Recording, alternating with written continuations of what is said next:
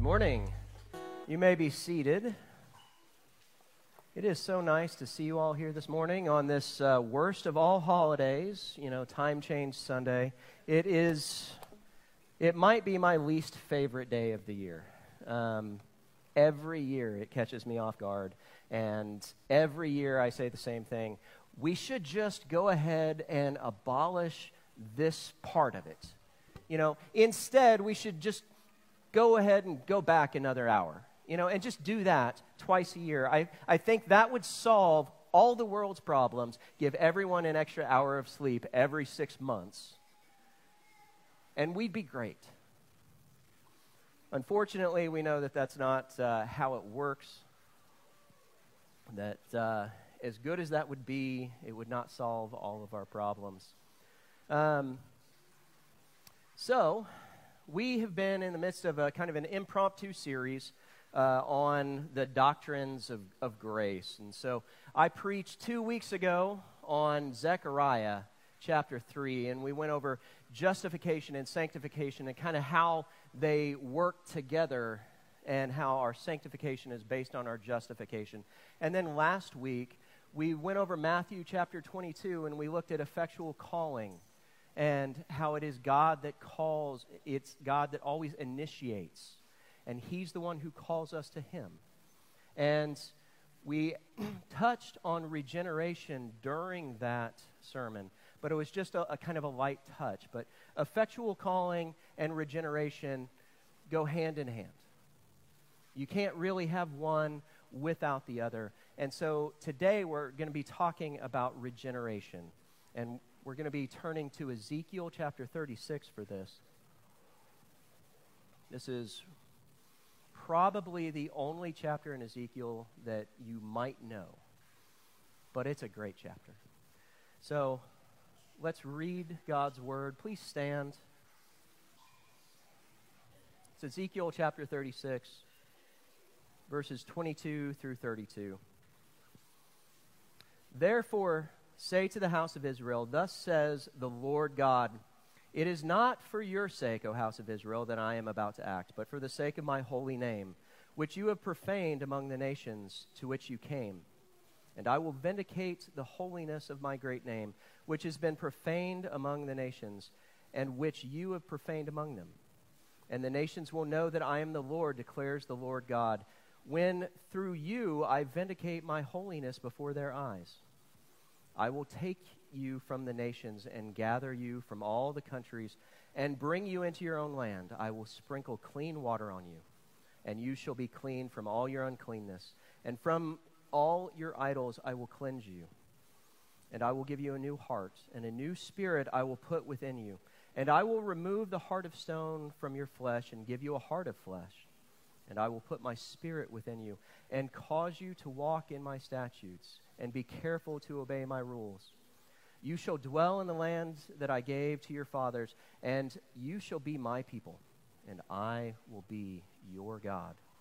And I will deliver you from all your uncleanness, and I will summon the grain and make it abundant, and lay no famine upon you. I will make the fruit of the tree and the increase of the field abundant, that you may never again suffer disgrace of famine among the nations. Then you will remember your evil ways and your deeds that were not good, and you will loathe yourselves for your iniquities and your abominations.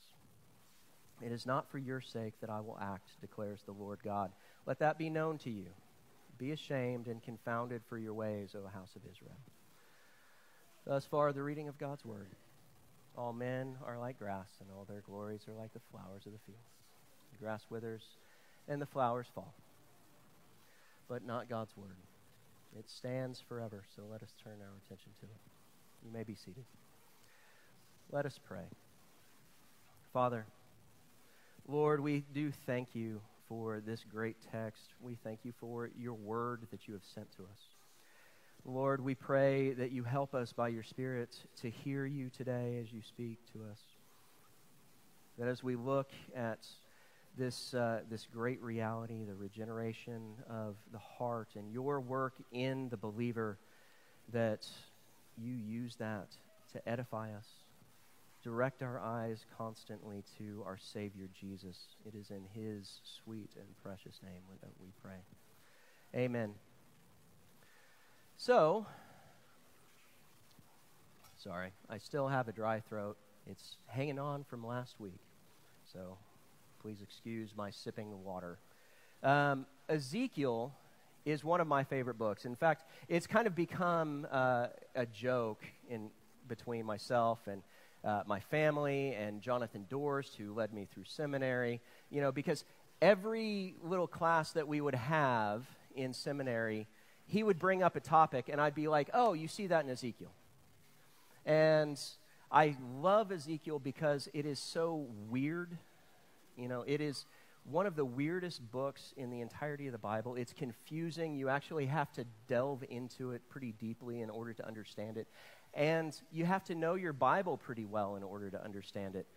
In fact, even the rabbinical tradition back in the day, around the time of Jesus, said that, you weren't really supposed to study Ezekiel until you were in your mid-30s because they didn't think you had enough experience.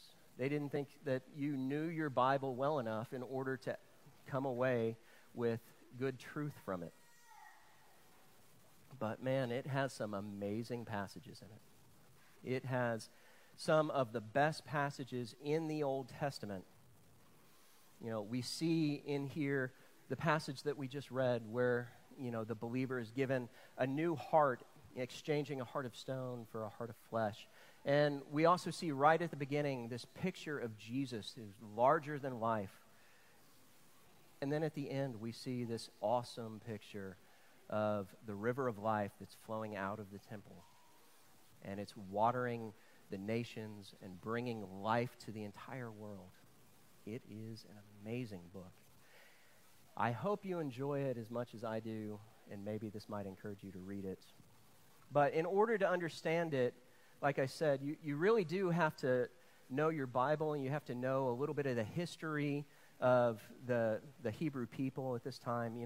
This was written a little bit before Zechariah. Zechariah that I preached on 2 weeks ago was written on right after the exile. They had just come back into the land, and they were rebuilding the temple. This happens before that. It's about 590 BC, and it happens while they are going into the exile. And in it, we see this outline of specific charges that God has against his people. Ways that they've broken the law, ways that he's explaining to them why they're going into exile. And he uses Ezekiel to do it, and he does it in all sorts of very strange, odd ways. He gives Ezekiel strange visions and strange instructions, like Ezekiel can't eat any bread unless it's baked over dung. Although God does make a concession. You can use animal dung. An odd concession. And, we see God here leave the temple and leave Jerusalem for destruction. And, the question that these people in exile have is God done with Israel? Is God done with his people? And the answer right out the gates of the book is no. It has to be no. Because Ezekiel is sent as a prophet to the people in exile. He is with them in exile. And his first vision is a vision of Jesus, who is riding this huge chariot it has angels for wheels. Yes, it's weird. And he's rolling into Babylon after his people, symbolically setting his presence upon his people in exile. And so there is another question, though, that they have that's kind of behind this one. This keeps happening to us. We keep going off into sin. We keep being disciplined for it. We keep not obeying the law. Why is it that we can't obey the law? In fact, Moses even prophesied way back in the Pentateuch. He prophesied about the exile, said exactly what was going to happen. And yet, they cast that aside. Why can't we obey the law? Why can't we obey the Lord? How is it that we can please the Lord? Those are the questions that they're having. And we have similar questions today. All of us do. Why is it that we keep on sinning?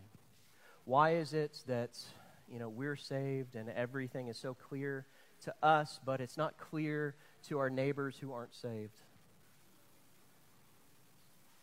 How is it that we can please God? And today we're going to look at how God answers those questions through this doctrine of regeneration that we see in Ezekiel 36. And we're going to look at it in three ways. We're going to look at the necessity of regeneration. We're going to look at what happens in regeneration inside the believer. And then we're going to look at just kind of the outworkings, how this works itself out in the life of the believer as they follow God. So, why is regeneration needed? What's the necessity of it? Let's look at verse 22 and 23. Therefore, say to the house of Israel, thus says the Lord God, it is not for your sake, O Israel, that I am about to act, but for the sake of my holy name, which you have profaned among the nations to which you came. And I will vindicate the holiness of my great name, which has been profaned among the nations, and which you have profaned among them. And the nations will know that I am the Lord, declares the Lord God, when through you I vindicate my holiness before their eyes. So, what's he saying? He's saying that the Israelites have profaned his name, that they are living their life as a city set on a hill. And, this comes out in many of the other prophets. And as they are living their lives, they're actually more evil than the other countries around them. And what they are showing is that they have a complete disrespect for God. They are profaning his name. They are making his name, a mockery. And so, how are they profaning his name? Well, we actually have to look back just a little bit to verse 17. He says, Son of man, when the house of Israel lived in their own land, they defiled it by their ways and deeds. Their ways before me were like the uncleanness of a woman in her menstrual impurity. Now, that's a little bit graphic, but again, you have to know your Old Testament. This was not a sin, but there were many things in the Old Testament that made you unclean. There were many cleanliness laws. And if you were unclean for any reason, you couldn't go before God. And he's saying that their deeds and their ways were making them unclean. It was profaning his name among the nations. He gave them the commandments. He gave them the law, but they didn't keep it. And this is contrasting with, he says they didn't keep his ways, and they profaned what he had already done in them, profaned the deeds that he had already worked. And so, again and again, in small ways, in large ways, they broke his commandments. And the question becomes, why? Why didn't they keep the law? They had all of these laws, and they seemed pretty simple to obey. It seemed pretty easy. He listed it out for them, and when they broke it, he actually provided a way for them to make atonement and get back in his good graces, so to speak, to cleanse themselves from their sin. And yet, they didn't keep the law. And they had all these promises too, along with the law and the commandments that he had given. They had, these good promises that were the blessings of God, that if they obeyed the law, things would go well for them. They would prosper, be fruitful, and multiply. And they would reap his blessings generation after generation. And they also had these bad promises as well. These covenant curses, that as they broke the law, they would be invoking a curse upon themselves. And as they invoke a curse upon themselves, they come under his wrath and his judgment. They had every incentive to keep the law. And they had every disincentive to break the law. So why didn't they keep it? And to understand that, we kind of have to go back in time to the fall, to Genesis chapter 3. In the fall, Adam and Eve sinned. And when they sinned, they were broken. You know, and it didn't just affect them. It was them and all of their progeny, which means all of the human race by natural descent, by natural generation. Everybody was affected by this. They were broken. In fact, in Genesis 6, just a few chapters after Genesis chapter 3, that's obvious. I didn't have to make that statement.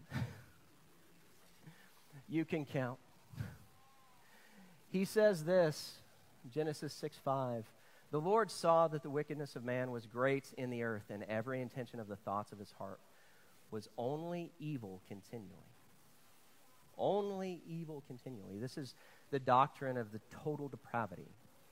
And total depravity, if you don't know what it is, it doesn't mean that everybody is as bad as they are, as bad as they could be. It does mean that evil and sin has infected every part of your being. Every part of the being of every person on the face of the planet has been infected with sin. And so, at the fall, they came under a curse.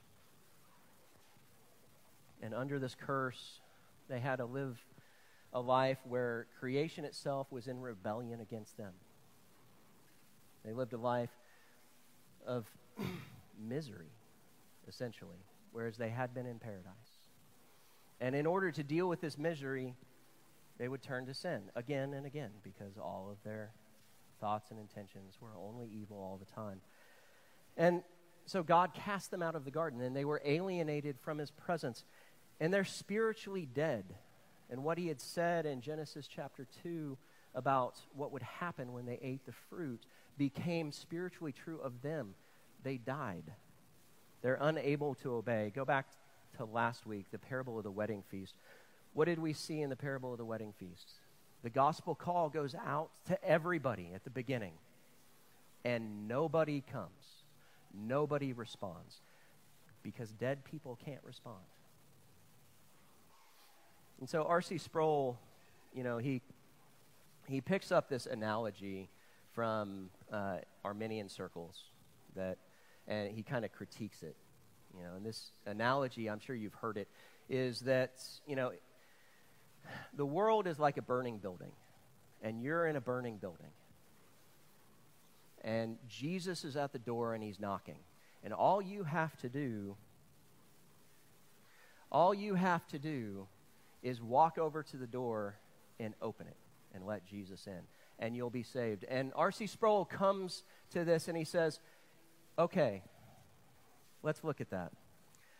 That analogy actually assumes one thing.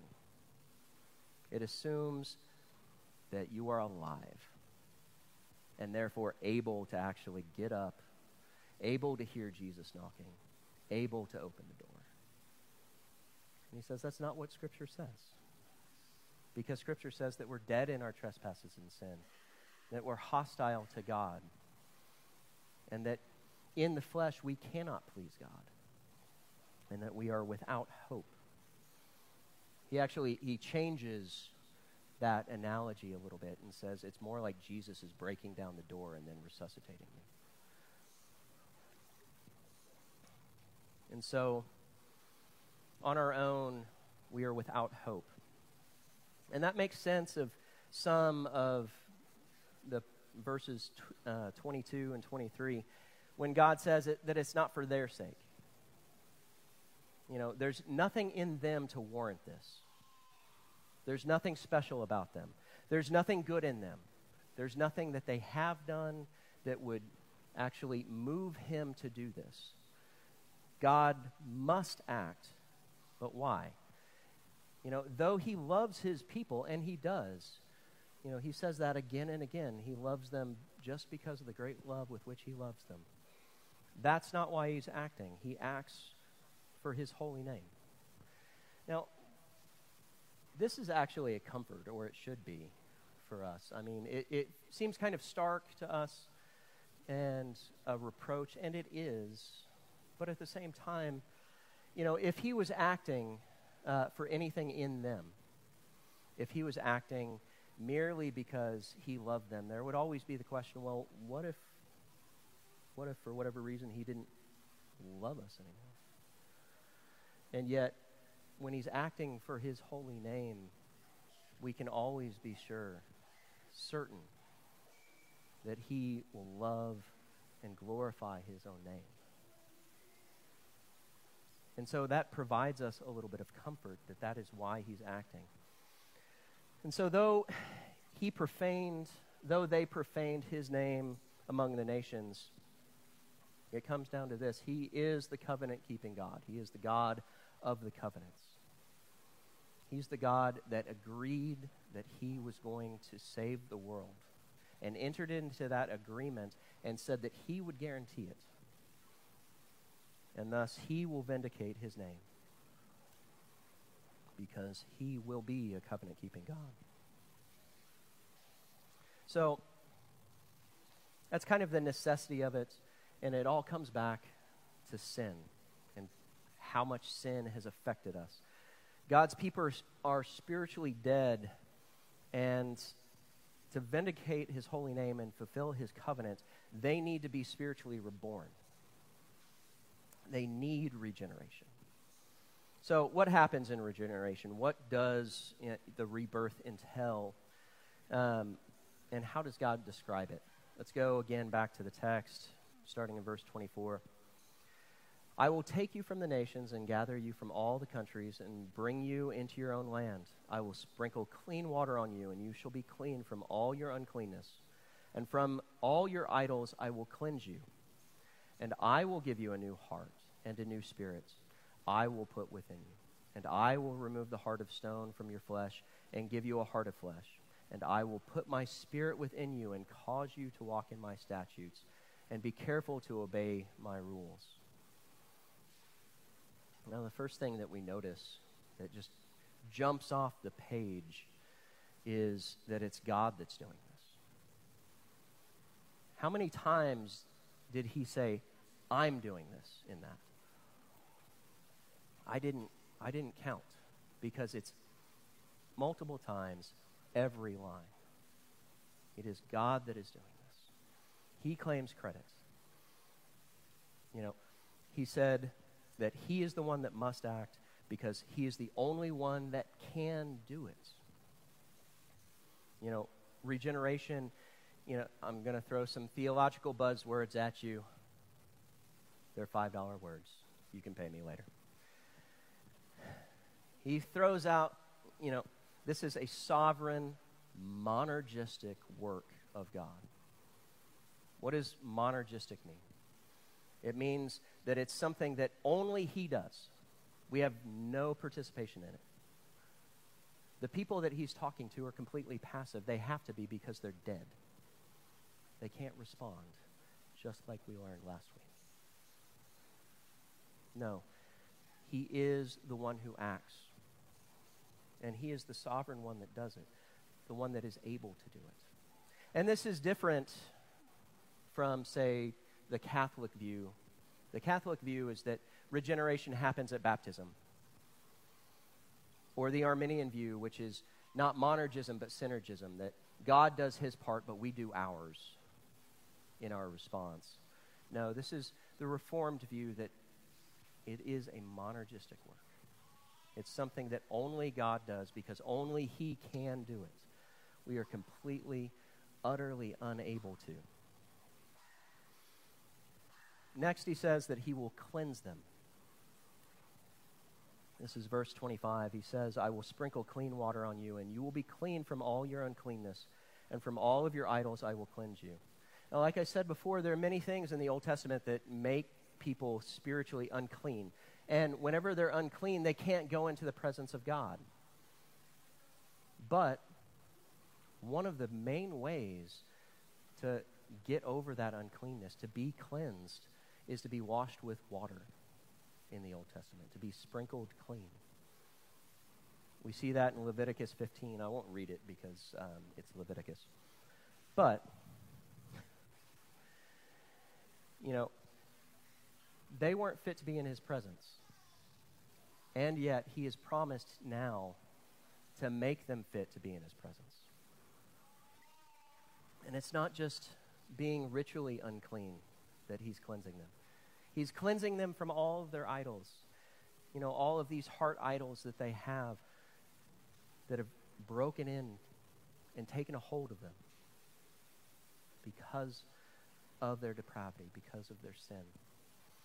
And, you know, I've been in my personal devotions reading through 1st and 2nd Kings recently. And one of the refrains whenever you get to a new king of Judah, you know, you're wrapping up one king and getting to a new king, the refrain is, you know, he did what was right in the eyes of the Lord, but he left the idols in the high places. And it happens again and again and again. And God is promising to deal with that. And if you remember, back when I was talking in Zechariah, you know, we have this picture in Ezekiel that we're not going to read, but it's in chapter 10. And people have, like the priests themselves, have set up idols in the temple. That's how pervasive their idol worship was. They've set up secret idols. They've set up public idols. And God is saying that he is going to cleanse them of them. Not only their heart idols, but also their actual idols. They will be put to rest. And then he says that he's going to give them a new heart. This is verse 26. He says, "And I will give you a new heart, and I will remove the heart of stone from your flesh and give you a heart of flesh." So, it's a heart of flesh, not a heart of stone. You know, the stony heart is a dead heart. It's a heart that can't beat. It can't feel. It can't love. It's constantly at war with God. And the heart of flesh means that they will be able to feel. They will be able to feel his love. They'll be able to love him back. You know, in the Hebrew mind, a lot of times we hear that the heart is the seat of all the desires, seat of all the affections. And the reason why people go off into sin is because they've set their hearts on evil things instead of setting their heart on the Lord. And the reason they do that is because they're spiritually dead. And yet, God has promised to give them a new heart, give them new desires for what is good and true,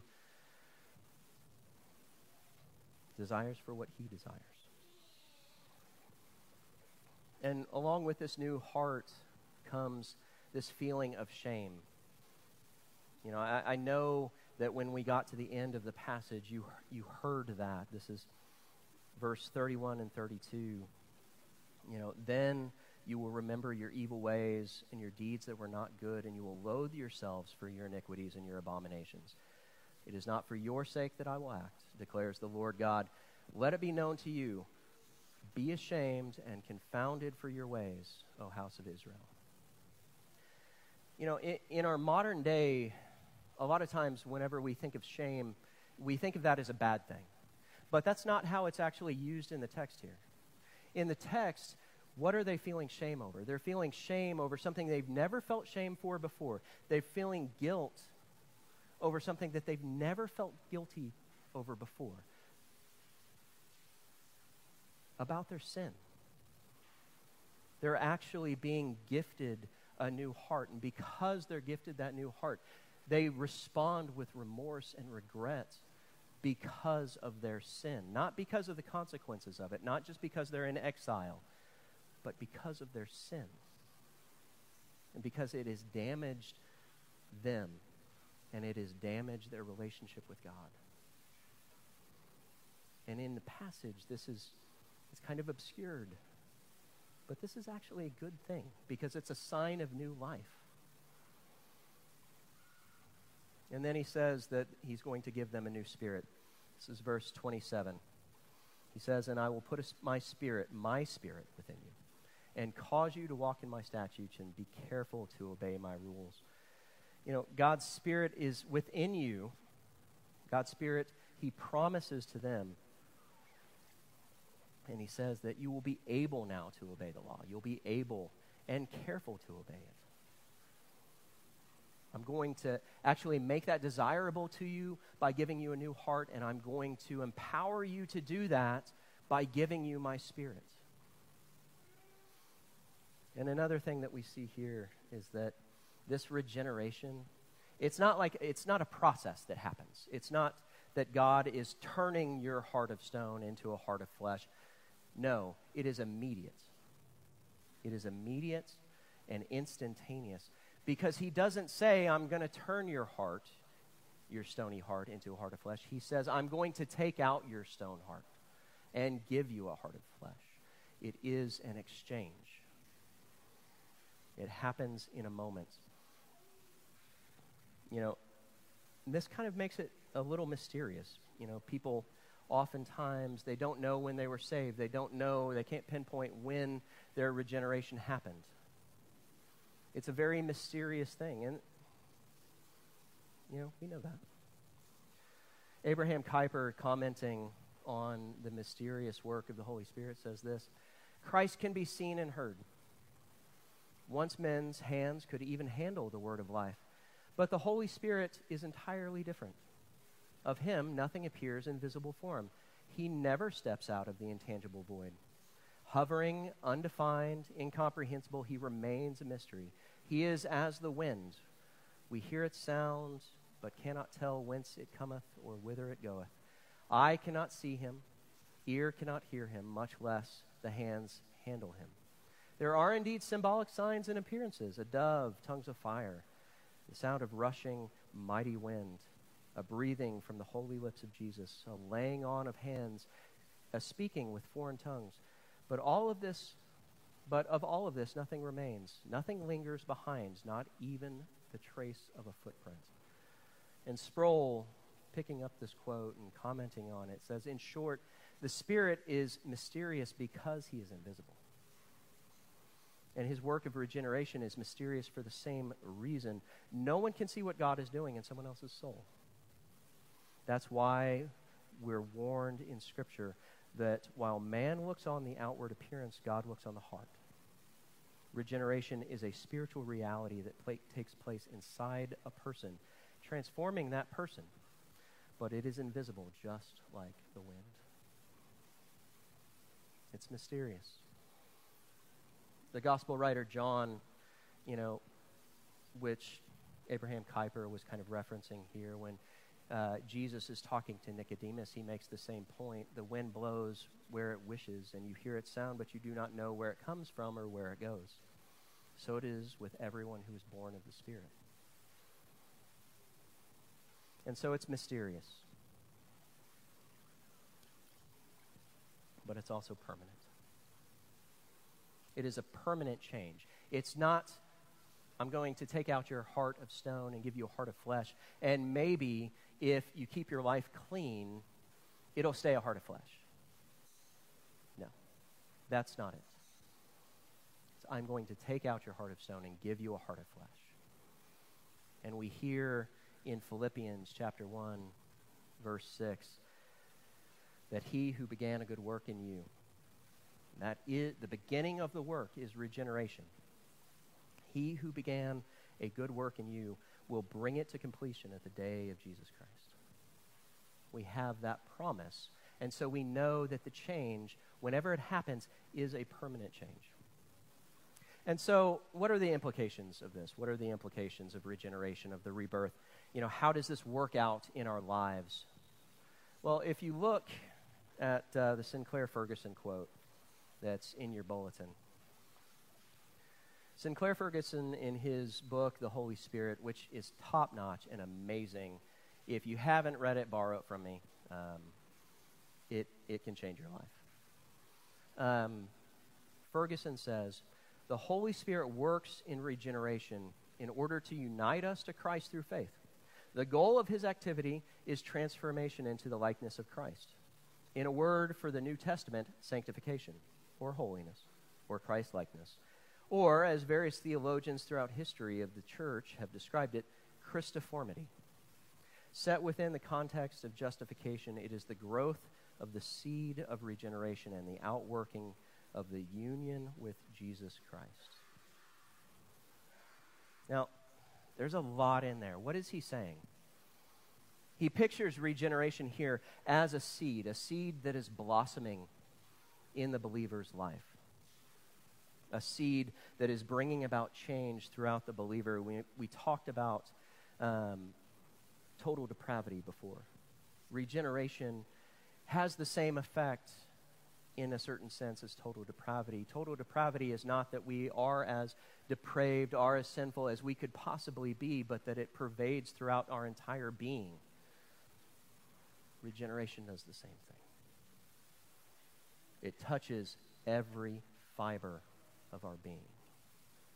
There is no part of us that is unchanged because of this. And so he says that its purpose is to unite us with Christ. And how does regeneration do this? You know, it's through the twin saving graces of faith and repentance. You know, this is part of what it means to have a heart of flesh, is that you have those twin saving graces, faith and repentance. You can't just have one or the other. They're two sides of the same coin. The Westminster Shorter Catechism, when answering the question, what is faith in Jesus Christ? It says, faith in Jesus Christ is a saving grace whereby we receive and rest upon him alone as he is offered in the gospel. When you have a heart of stone, you hear the gospel. And what happens? You hear the gospel, you hear the offer of salvation through Jesus, and it doesn't penetrate. It just bounces off again and again and again. You can't accept it. It won't take root. You have a stony heart. Think about Jesus in the parable of the sower with the stony ground, the path. It just bounces off. No, it doesn't penetrate. But with a heart of flesh, you receive it, and your mind is enlightened to the salvation that's offered to you in the gospel. Your mind is enlightened to the work of Jesus on your behalf. And then it moves on in the next question, what is repentance unto life? Repentance unto life is a saving grace, whereby a sinner, out of a true sense of his sin and an apprehension of the mercy of God in Christ, doth, you have to get the doth in there, with grief and hatred of his sin, turn from it unto God with full purpose of an endeavor after new obedience. That's a huge definition. You would do well to memorize it, because that is repentance. You know, the heart of stone, you know, whenever you're disciplined, whenever you're judged, you might regret that you did the action because you received the punishment. You might regret how it affects you, but you only regret how it affects you. But with a heart of flesh, you have grief and hatred for your sin. And because of that grief and hatred and this knowledge that Jesus is freely offered to you to pay for your sin, you turn from your sin unto God.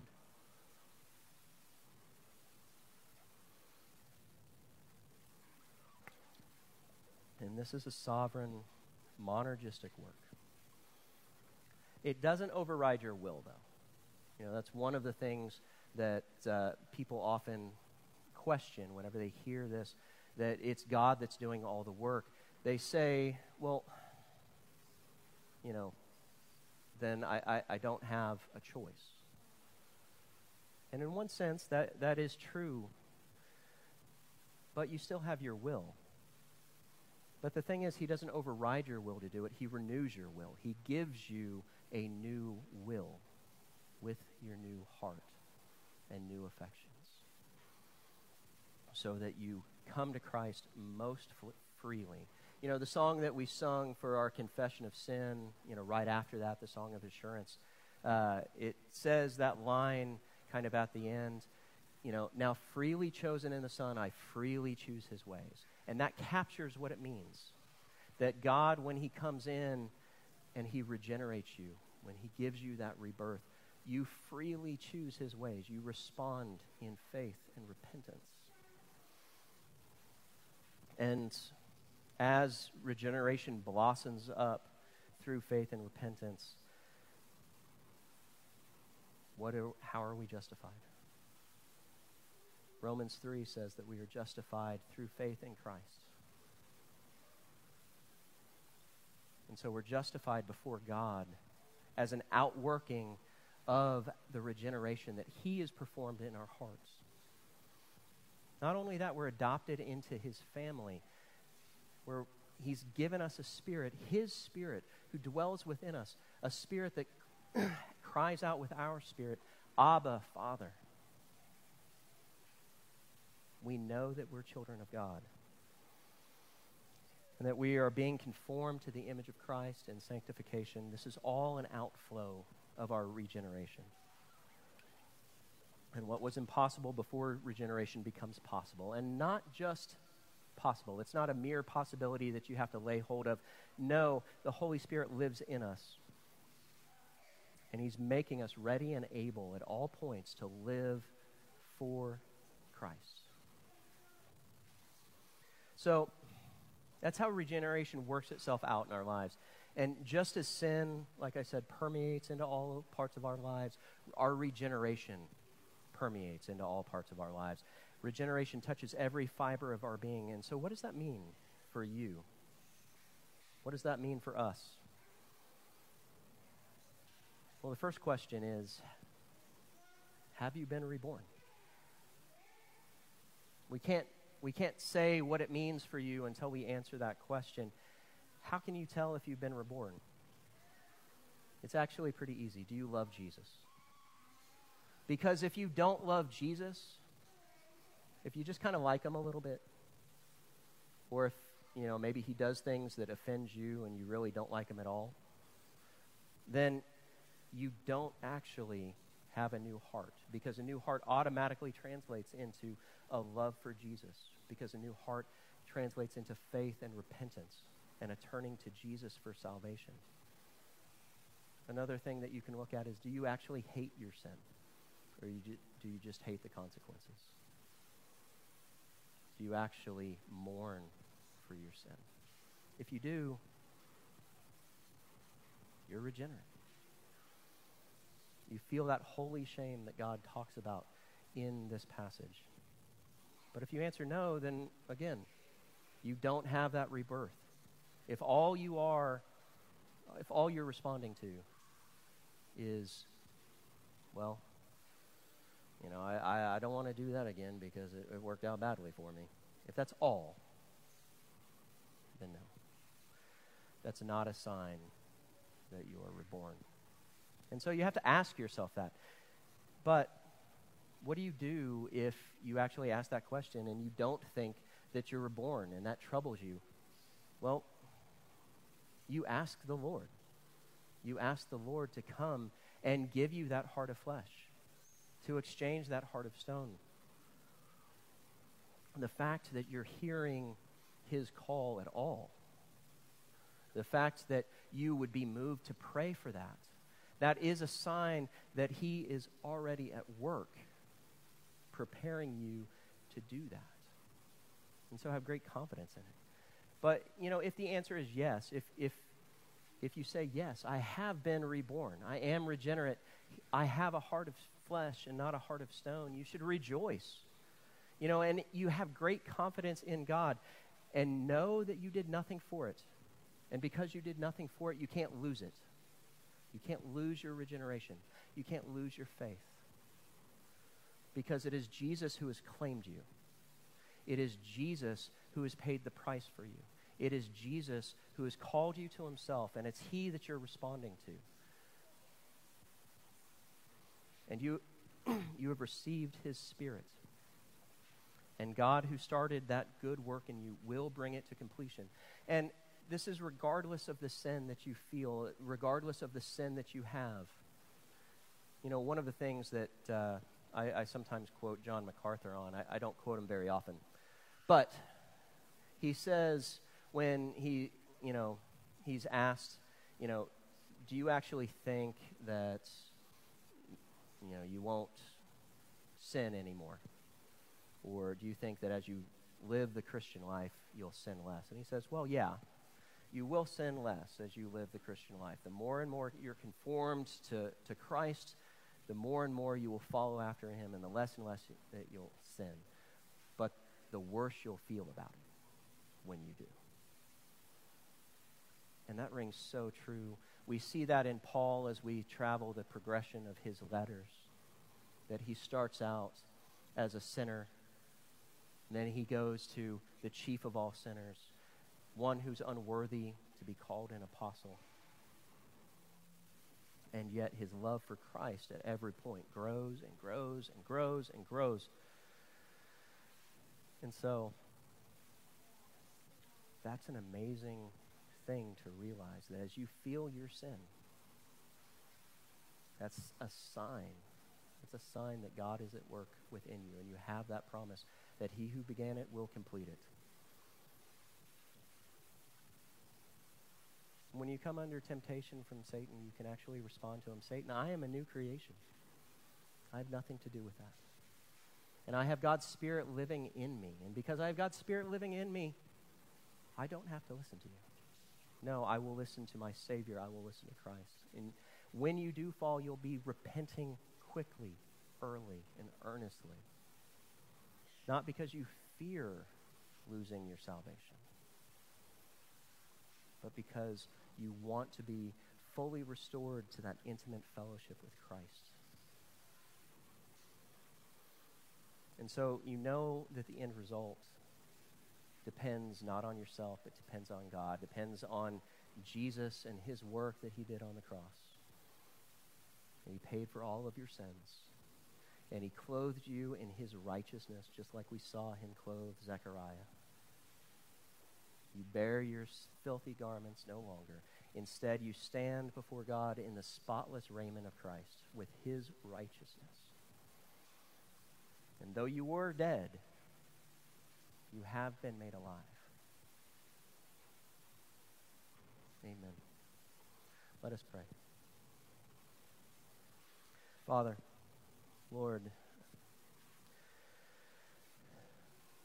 you are the one who brings to completion what you start.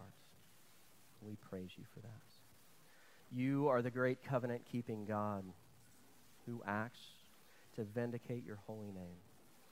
And that gives us confidence in you because we know that you are unchanging and unswerving in your desire.